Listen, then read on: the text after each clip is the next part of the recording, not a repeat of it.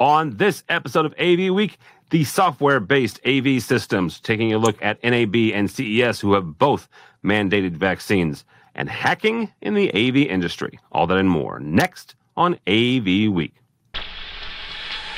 The network for the AV industry. What are you listening to? This is AV. This is AV Nation. This is AV Nation. This is AV Week, episode 522, recorded Friday, August 20th, 2021. Open Garden. Support for AV Nation is brought to you by Crestron and by Daylight, the leading producer of high-quality projection screens worldwide. This is AV Week, your weekly wrap-up of audiovisual news and information. My name is Tim Albright. I am your host. With us to discuss the news and information we have gathered this week. First and foremost, 4 hours due west of me is the lovely young lady, Erica Williams from Henderson Engineers. Welcome, ma'am. Hi. Also with us, I guess I'll do as closest to farthest away, an old friend of ours, Nick Milani. Nick is now with Epiphan Video. Welcome, sir. Good to see you again, Tim. Thanks for having me. Good to see you. And just for the geography's sake, Nick is in New Jersey. And finally, last but not least, way over across the pond, where it is still drinking time, is our buddy Tom Milner from Service and Support. Welcome, sir. Hey, Tim. Thanks for having me. Absolutely. We mentioned the fact that it's drinking time because just in case, Mitchell has to bleep something out, it will probably be Tom. All right. All that. Here we go. If you have paid attention to the AV space anytime in the last, let's say, 10 days or so, you will be well aware of the fact that there is a number of cancellations happening for CEDIA Expo. CEDIA Expo is the residential, the custom integration channel trade show happening in Indianapolis, September 1st to the 3rd. AV Nation is going. I'm going. Our buddy Chris Netto right now is going. Danto is going. We've each got some panels we're on. I'm going to be covering it from the AV Nation side and interviewing folks that are on the show floor. However, there are quite a few that aren't going. CES announced this week that all attendees must show proof of COVID-19 vaccination. CES, this consumer electronics show, the biggest electronics show that happens in the world, happens in Vegas. NAB, the National Association of Broadcasters, followed suit a day later. So they are also mandating a COVID-19 vaccination proof. CEDIA Expo, massive exodus. They had over 40 exhibitors pull out, most notably all of the big ones. So if you think about the Infocom show floor and you think about a big booth, it's no longer there at CEDIA. Infocom updated their safety protocols last week, mandating masks, 6 feet distancing. First and foremost on this, CES and NAB are in Las Vegas. CEDIA is in Indianapolis, and Infocom is in Orlando, Florida. For those of you outside of the states, Mr. Milner and others, that means there's 3 separate laws, 3 separate guidelines, 3 separate restriction capabilities. It's also based on other countries. The spike looks to be at its peak roughly in the States. So, Erica, I'm going to start with you as the AV user of this group. What does a vaccine mandate do to you as a potential attendee? What does a mask mandate do to you? Does it do anything? Is it outside of this realm? It doesn't matter what the show organizers do. You're more concerned with what the actual variant is doing. I don't think it affects me too much personally. Here locally, we've already started to instate, indoor mask mandates again, so it's become a way of life again. We have local businesses that have already started to instate, you have to show vaccination before being allowed. And we're talking like bars, you can't go into this bar or restaurant even without showing proof of vaccination. So it's familiar. Honestly, at the end of the day, it makes me feel more comfortable. Personally, I am vaccinated, so, I do have that working in my favor. But at the end of the day, I take a conservative approach in that this is a public health issue, and therefore we should be looking out for each other as a community, regardless of if that community is right here at home or it's our AV community. We need to be looking out for each other. So, it's a messy business. Yeah, obviously, like you said, Tim, you've got 3 different locations that are going to have 3 different laws, and I mean, there's no telling what's going to happen. Honestly, like our attorney general here in Missouri is filing lawsuits saying that it's unconstitutional to require masks indoors. So, with so many different locations and different government types, or government types in the sense of how they're run based on, people's political beliefs, you never know what's going to happen. And I think it's more important that these organizations work independently and they make decisions for themselves, not entirely based on what the laws are saying. Yeah, absolutely. I mentioned the fact that Erica is 4 hours due west of me. She lives in Missouri. Technically, I tell people I live in St. Louis, but I literally live on the Illinois side of St. Louis. So I actually have a completely different set of governors and governor and a attorney general. Mr. Milner, Live Nation also announced this week. Live Nation in the U.S., they're a concert promoter, but they also own a number of venues. You have to have a vaccine mandate to get into their venues even. And they're pushing up against some governors, including the governor of Florida, where InfoComm will be held, who's also being sued by cruise ship companies because he says you can't mandate a mask, you can't mandate the vaccine. The cruise ships are saying, like hell we can't. So, Tom, when you look at this, what do you want to hear from show organizers, and when do you want to hear it? I mean, the fact that CES is 5 months away, and they're already saying you got to have a vaccine mandate. Is that what you want to hear?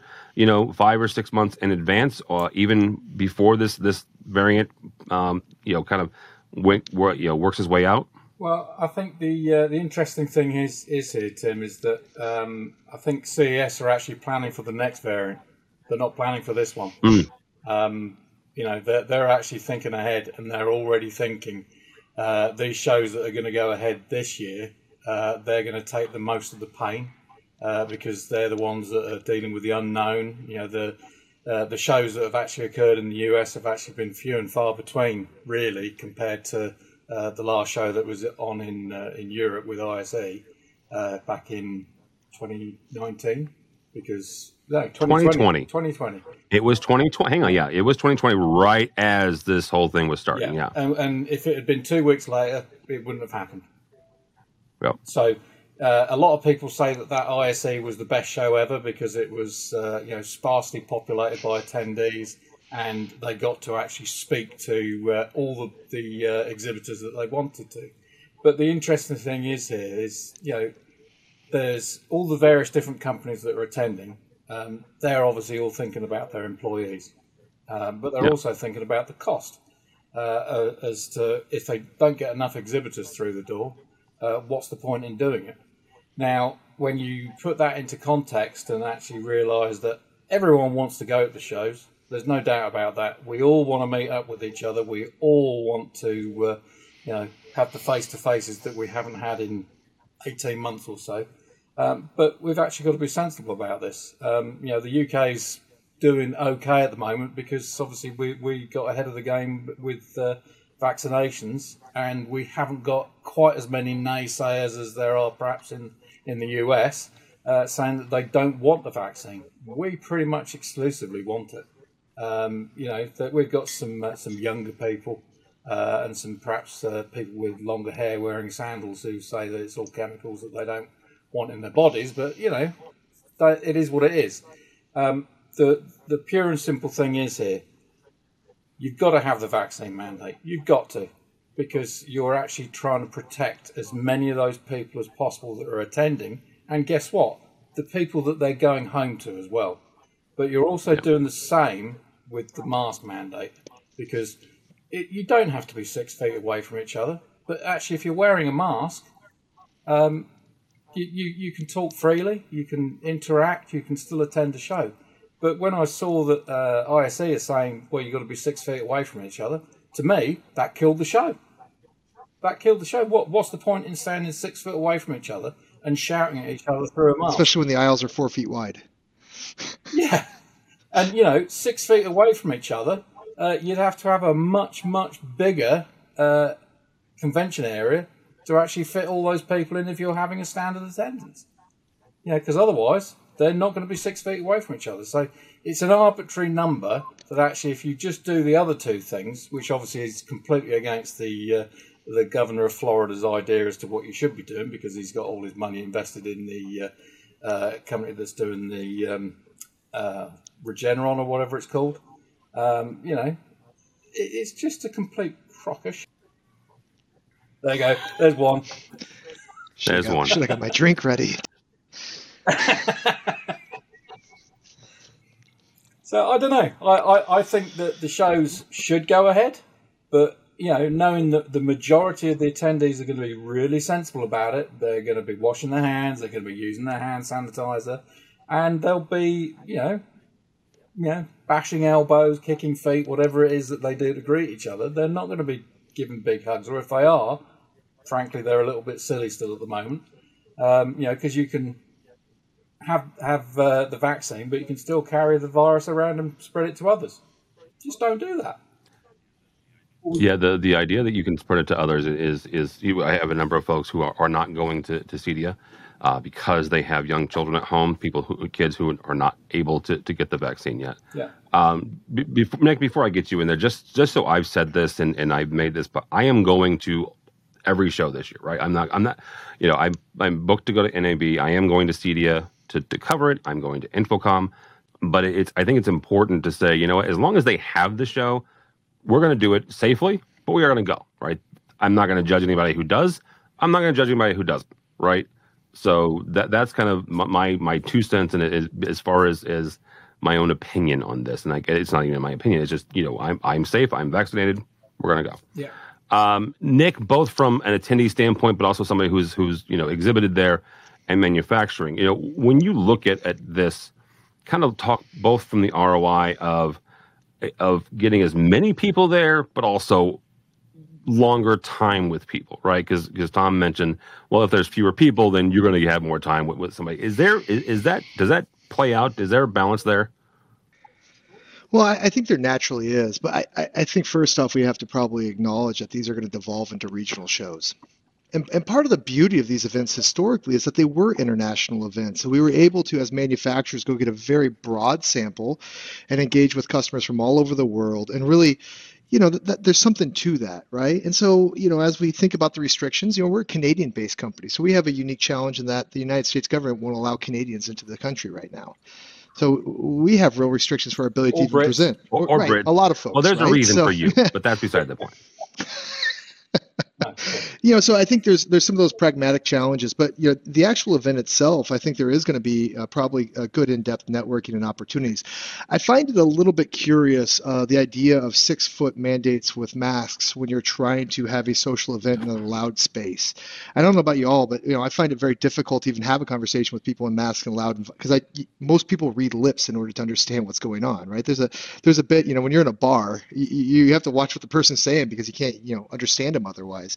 But that aside, if it is a regional event, what I see happening is, I'll be personally attending, but I think there's going to be a huge drop off in corporate sponsorship. And unfortunately, I think there's going to be a little bit of a chicken game that gets played as we approach the event. And all of a sudden, much like CEDIA, you get 2 weeks outside the event. And what it really comes down to is when you get to the logistics costs of shipping the booth, which ends up being a $20,000 cost for even an organization as small as ours, then all of a sudden you start looking really hard and saying, wait a second, is it worth the money and is the ROI there? Because, in an event, if you can go in, if you think that there's going to be a quarter of the attendees, but the costs haven't changed and you still have the same overhead and the same T&E, and more importantly, by the way, Epiphan's seen an explosion in our business over the last year and a half. And frankly, we need our salespeople out working with our customers and helping to, drive business. And them standing in a trade show hall, staring at other vendors and networking and having drinks, while it might be great for everybody, it might be fun, it doesn't actually help them achieve their number or help us drive the business forward. So I think there's real headwinds here. And we also have to acknowledge we're 7 months off from the next event. At some point, we just need to roll our focus into 2022. I saw something online the other day that said, we feel like it just recovered from 2020 and there's only 4 months left in 2021. And so there's just a reality to these things, right? That I think there's just a lot of challenges. And I love the fact, Tim, that you bring up children, because I think that is the biggest concern. If all of us are vaccinated, if people are showing up unvaccinated, that gives a chance to bring it home to our families. And that's just, that's a real decision that everyone has to make. And I respect everyone's decision the way they make it, but that's a real concern.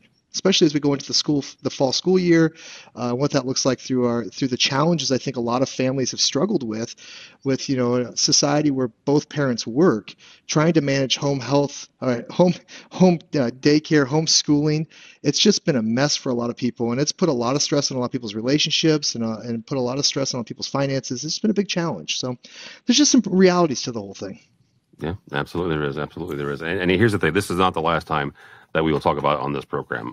Just guarantee that I was writing up the notes from and I write over the notes from last week's, and it's like sure enough we talked about COVID last week. So it's a continuing story, certainly. I agree with everything that Nick said, by the way, but I'm going to be a little bit more of a pessimist. This is still going into 2022. It's not going to be end of 2022. 2023 that we're actually going to see normalcy. Well, at some point we might have to accept that this is just going to be a new viral load on our societies, that until we accept vaccination en masse, I don't know how we're going to get away with that. In terms of what people want to get back to, what they experienced back in 2019, it's not going to be until the end of 2022, early 23 that we can even begin to get back to that, in my opinion. So, all the various shenanigans going on in the world, where it's politically motivated or whatever, the shows have an opportunity to either, be really bold about it like CES have and said about the vaccine mandate, get the mask mandate on as well. That's ultimately all they can do. Then it's down to the individual to decide whether or not they go. But honestly, what I think AVIXA have done so far, it's just the wrong decisions. And, bear in mind their close links to ISE. We saw what happened this year with ISE and the debacle that was their roadshow. It's absolutely pointless.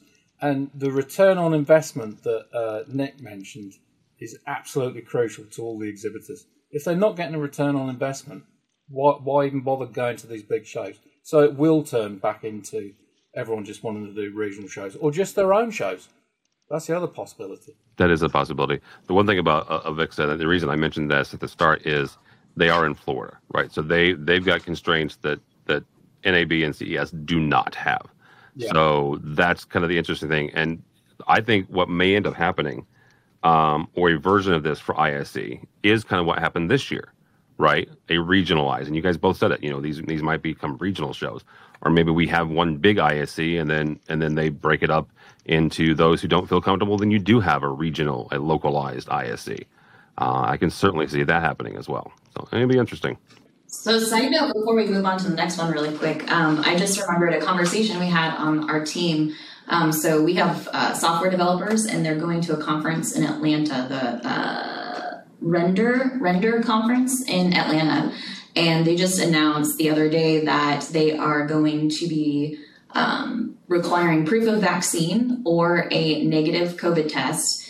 And they are going to be doing rapid tests on every attendee before they're allowed to enter the venue. Wow. Holy cow. Wow. And for those of you, again, outside of the States, that is a conservative state that would not quite be in line with Florida, but closer to Florida than Nevada, certainly. So that is interesting. I'll be happy to watch that one, too. When is that one, Erica? It's the Render conference in Atlanta. I'll make Mitchell look it up. September 13th through the 15th. That's close. Still pretty close. Next story. T-Mobile was hacked again, I can say, and I'll tell you what that means in a minute. T-Mobile here in the States, cell phone carrier, was hacked and exposed 100 million customers' data. A group on the dark web is claiming to have obtained the information and is selling it for 6 Bitcoin or $280,000, I guess, whichever. What a steal, by the way. I mean, can we? Well, if we chip in a Bitcoin, we got this thing. I don't want to have to buy back my own data, okay? I'm involved in this, so. A little too close to home. And it's not even, that's the thing is, the stories from Wired, your data's already out there. Well, but we got to stop allowing that. This argument that, the government already knows, or they already have our data, or it's already out there, that's bullshit. We've got to stop. We got to stop allowing that. There needs to be data protection in all the countries, and the EU is so far advanced in what they're doing compared to the States. There would be financial repercussions if that was a European-based company. And Erica, you would be seeing yourself as actually getting a financial settlement. Instead, here, what you see is, they already have the information. It's BS. We have to stop accepting that. This is not 1995. Here excuses. It's all excuses, and it's excuses designed to protect the corporations from the realities of the cost of not protecting our data. Which, in the first place, if you really want to get me going, because I know you do, Tim, where are the data privacy laws and the data transparency laws? Like, did you realize, Erica, that you were giving them that information when you signed up? No, and now all of a sudden somebody has access to it for a relatively low cost of money. It's time for real change. Yeah, the thing that worries me specifically about this is the IMEI numbers. It's one thing. I've got notifications of having have my information in the Equifax breach and other breaches. So it's like, okay, well, here we go again. This sucks. But it's that IMEI number that's specifically tied to my cell phone and what they can do. So pause for a second there, Erica. Explain to folks who aren't familiar, because I wasn't. I had to look it up. What that means. The IMEI number? Yep. Okay, so the IMEI number, so if you grab your cell phone and you pull out your SIM card, or if you look in your settings, your IMEI number is a specific identifier to your device and to your SIM card. So when people have that IMEI number, they can essentially spoof it. They can swap it out. They can deactivate your cell phone and start using your information and your data. And they've already they use it for really, really intense social engineered phishing scams. So the data that they're gathering, they're not only gathering your data, your personal information, they're pretending to be you on a very, very personal level that it makes it so much easier to confuse people. It's not like getting an email where you can hover over the link just to make sure it's a good link or not. It's a legitimate text message, and at the rate that these hackers are going, they can wordsmith some pretty convincing stuff. So that's the scariest part about this T-Mobile hack is that IMEI number piece. Well, I think, the vision of cell phones at the beginning, I worked at Motorola very early in my career, and Ed Zander, who was a CEO when I was a young engineer there, talked about how the cell phone is the one device that stitches together our entire digital life, right? Every aspect of my life comes together on this device, and it's one of the only places where it does. And the ability for them to gain that sort of information is disturbing. And people should be, if people were paying attention, they'd be outside with pitchforks right now. Yet, the thing that frustrates me the most is that, again, no legislation, no government action. In fact, they're just sticking their head in the sand. And let's just be honest, it's because all the government officials are getting paid off by these big businesses to look the other way. And at some point, we've got to thank you, capitalism. Right? At some point, we've got to step forward. And, again, bravo to the EU for actually having some real data laws. And if they didn't have them, by the way, we wouldn't even be implementing GDPR in most of the organizations in the United States. Because the truth is, most companies are only even doing baseline data protection efforts because of the Europeans, because they've been forced to. Yeah. And it's time that Americans get upset, step forward. And if we're going to be a technological leader in the world, we also need to be a data privacy leader in the world. And really start working as consumers the same way. GDPR is not all it's cracked up to be. But it's better than nothing. Right. I mean, it's a step forward, absolutely. Right? It's totally better than nothing. But GDPR is one of those things that on paper it looks great. In terms of implementation and use of it, honestly, it's very poorly policed. They tend to focus on the wrong things and go after the wrong people for doing it ever so slightly wrong. Or not perhaps implementing as stringently as they need to. But I can tell you right now, we've had GDPR for nearly 3 years here now, and I get more spam now than I ever did before. Interesting. So how good is it? But you also have to remember, too, the way that our government is run. When it's convenient for the federal government, they allow states to make their own independent laws. So as long as the federal government is under the guise of, the states have the right to make their own opinion. I mean, you look at California and you look at the CCPA laws out in California, it's, maybe we start on a smaller level and start to push it locally in our states. And that's going to have a major impact on companies that are located in multiple states. But if you start getting the companies starting to shift it, then that's, obviously the government is, I don't want to say controlled, but strongly influenced by the companies. So start small and hope it gets bigger. Well, and I actually think it starts way upstream, and this is something that nobody's addressed, is that for years I've said we need something similar to a truth in lending law as a truth in data law. These 120-page giving my life away to these companies, right? It's ridiculous. They need to summarize it into 20 basic factors that we can read and that we get to say no to it. And that's the stuff where nobody really wants to address it, because frankly, these companies are making too much money off our data, and they're paying too many legislatures, and they're the lobbyists are getting in there. The amount of money that's being exchanged based on our personal information is just insane. And the hard part is that the majority of Americans, I'll speak for my countrymen, the majority of Americans have no clue how manipulative that's being used against us, and how much that's leading to a lot of the social problems we're having, a lot of the economic challenges. I mean, it's coming back in so many nefarious ways that we just don't realize. And unfortunately, as somebody that's been involved probably too close to that data for too long in my career, I'm the one that gets ranty at the wine tasting, and everybody thinks it's like, oh, there goes Nick on his rant about data. But it's playing out. We're seeing it in real time. We've got to get in front of this stuff. And I think it starts actually really early on with very simple legal language, with very clear data transparency, so that consumers understand exactly what they're giving when they download whatever random app, and they give the XYZ government access to their facial data, which then can be used against them in all kinds of nefarious ways. There's a really good documentary on Netflix that talks specifically about that stuff called The Social Dilemma, and it covers how those social media sites are mining and selling and using your information. So if you haven't watched that yet, I highly recommend it. And I'll give you one more, and this one will scare you. The infotainment systems. Make sure that you are looking into those and the information that they're gathering and giving away, not personal necessarily, right? So I can't tell that Tim Albright is a crazy driver and speeds everywhere he goes. I'm not admitting to that, just in case any legal people or law enforcement are listening. But it can tell that a middle-aged white guy in St. Louis speeds everywhere he goes, and you sell that to insurance companies. So sound really guilty there tonight, Tim.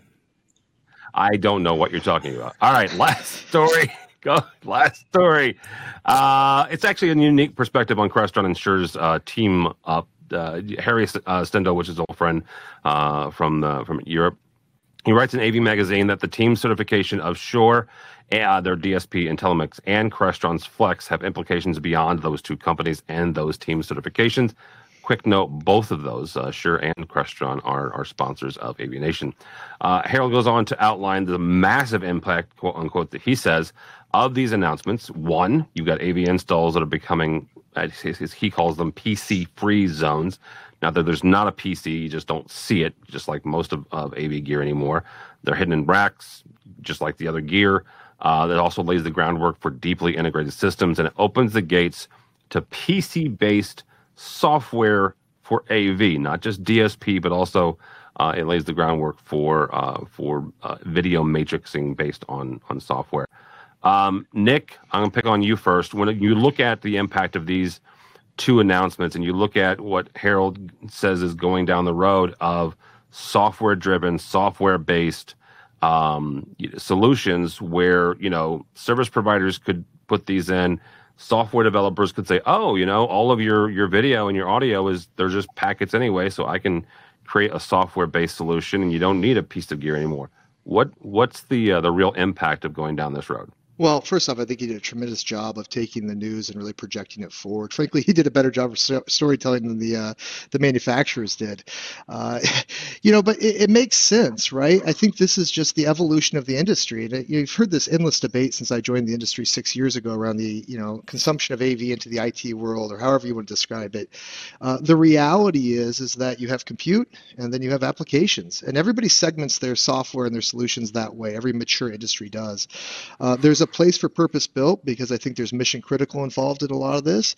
But ultimately, first thing I'll say is that by doing this and the talk about like putting it away and hiding it back, is technology should be like plumbing for work. When I go to my sink, I don't worry about how the water got to the faucet. I just want hot to come out when I turn the hot side and cold to come out when I come to the cold side, because that's the most intuitive thing we can do. And so you see this kind of push further and further in that space. The second thing is that I think that as organizations continue to evolve their technology away from proprietary hardware to PC-based applications or Android-based applications or any type of standards-based applications, you see this opportunity to create greater leverage, and this is all empowering the consumer. It's also incredibly empowering to our channel, to our industry, but we have to evolve our business practices. And this is something, Tim, from my experience working at Crestron for a number of years and supporting a lot of their cloud initiatives. It's a challenge to get the dealers to actually change the way they think about implementing. And it comes down to simple things like how they compensate their salespeople, how they actually report their financials, and how they think about their strategy of what they're trying to achieve. But ultimately, what I think is going to happen as a result of this, if you project it down the road, is that you're going to see the really successful organizations going out and saying, I see that these applications serve my customer and ultimately serve the simplicity of use. And by doing that, there will be an ongoing revenue stream. There'll be a retainment of a customer that will serve my organization for decades to come if I stay focused on the outcomes.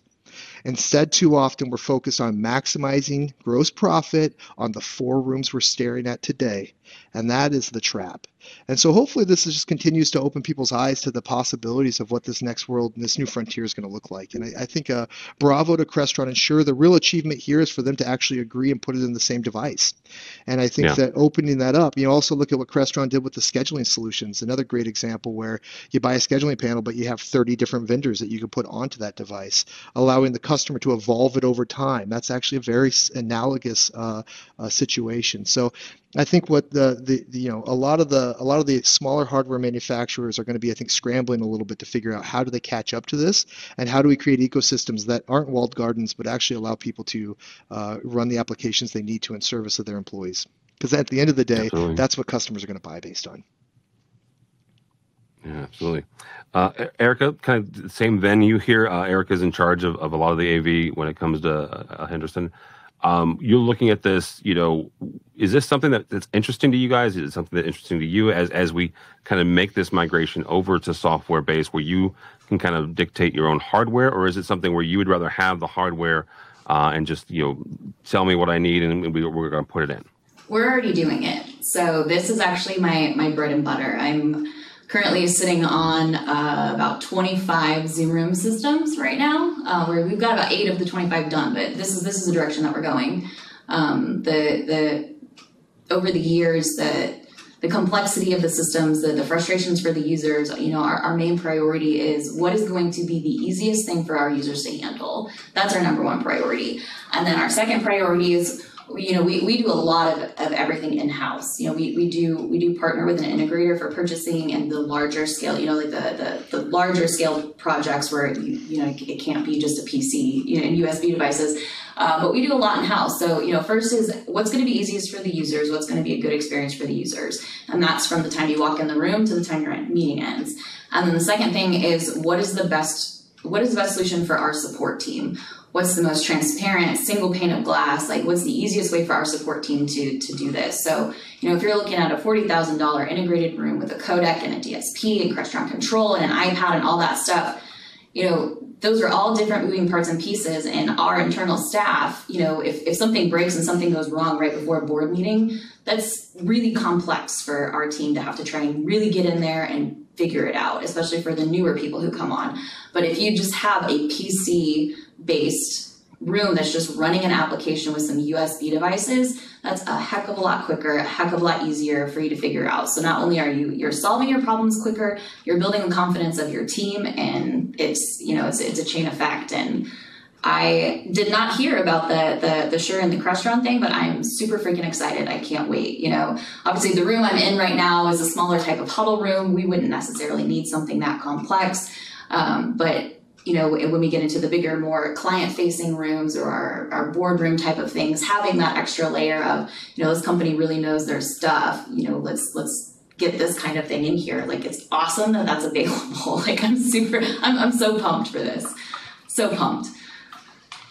Well, there we go. All right. Mr. Milner, you'll have the last word on this. Where do you see this as when it comes to whether it's commercial, whether it's, the retail space, where do you see this software drive going? Again, I'll be the pessimist. I'll be the negative Nelly in the room. I don't necessarily see it as a good thing because it completely changes the profile of the service that you require post-install. You need much more complex and knowledgeable service engineers than perhaps you did with just pure hardware who would swap a device. But the other problem is they're saying they're going to develop these various bits of software to do all these wonderful things. Based on what platform? What agreed protocols are they going to use? So could you end up with 30 different or more implementations of something that does the same thing, and one won't talk to the other? Who knows? This is the one problem with anything software-wise. They all tend to do it in silos unless they're actually following an initial protocol that they develop to. None of it could work with each other. So what good is that? It could work great for some organisations that just need it for their internal stuff. But if you're looking at something that needs to go globally, you just can't guarantee that everyone's going to be able to use the same thing. So, to give you the best example, something that goes on in France, France, especially to the UK, they're the ones that were always the rabble-rousers and basically saying, no, unless it's developed by the French, we're not interested. What happens when that happens? Then you've got the monster that is China and what software development they do. Is it safe? Is it secure? Wow, all the various things that can go wrong probably will go wrong. But it is an evolution. It's something that I'm sure a lot of people would like to see, the simplicity of the interface and all that kind of stuff if it's developed right. But the background behind it can be an absolute mire, an absolute, disgusting thing to be involved with because it's so difficult to actually keep going. But that's me, I'm always a hardware guy. All right. No, it's awesome. I appreciate the contrarian view. So, all right, guys, that'll do it for this week. Erica Williams, thank you so much. How do people connect with you or Henderson Engineers? Thank you. Always a pleasure. Check out hendersonengineers.com. We got some really great stuff going on and quite a few positions open. If you want to be somewhere awesome, check it out. You can find me on Twitter at HaircutFW or Erica Williams on LinkedIn. And Mr. Tom Milner, thank you, sir. How do people connect with you or service and support? On Twitter at ServSup, ServSupp. I'm on LinkedIn as well if anyone wants to find me. But anyone who wants any kind of global implementation, rollout, whatever they need, come find us at our website www.servicesupportlimited.co.uk. All right, for Tim Albright, don't follow me on the Twitters, but go by the website, avnation.tv. That's avnation.tv. You'll find this program and a host of others. The other weekly one that we do is called ResiWeek. It looks at the residential side, the CEDIA side of the industry. They'll be covering CEDIA as well as I will going over to CEDIA. So you can check out all that. Also go to our website and get ready for Infocom. As I mentioned before, we're going to CEDIA unless it cancels. We're going to Infocom unless it cancels. Don't see that happening. We have an AV users party happening on the 26th. It is at the Ice Bar. You can go to avnation.tv/infocom-2021. Find out all the things that we're doing, finding out the ways that we're keeping safe, but also connecting and networking. So, and you can also check out our sponsors that are helping us cover CEDIA, cover Infocom, and bring you AVWeek every single week. So all that and more at avnation.tv. That's avnation.tv. Thanks so much for listening. Thank you so much for watching. That's all the time we have for AV Week.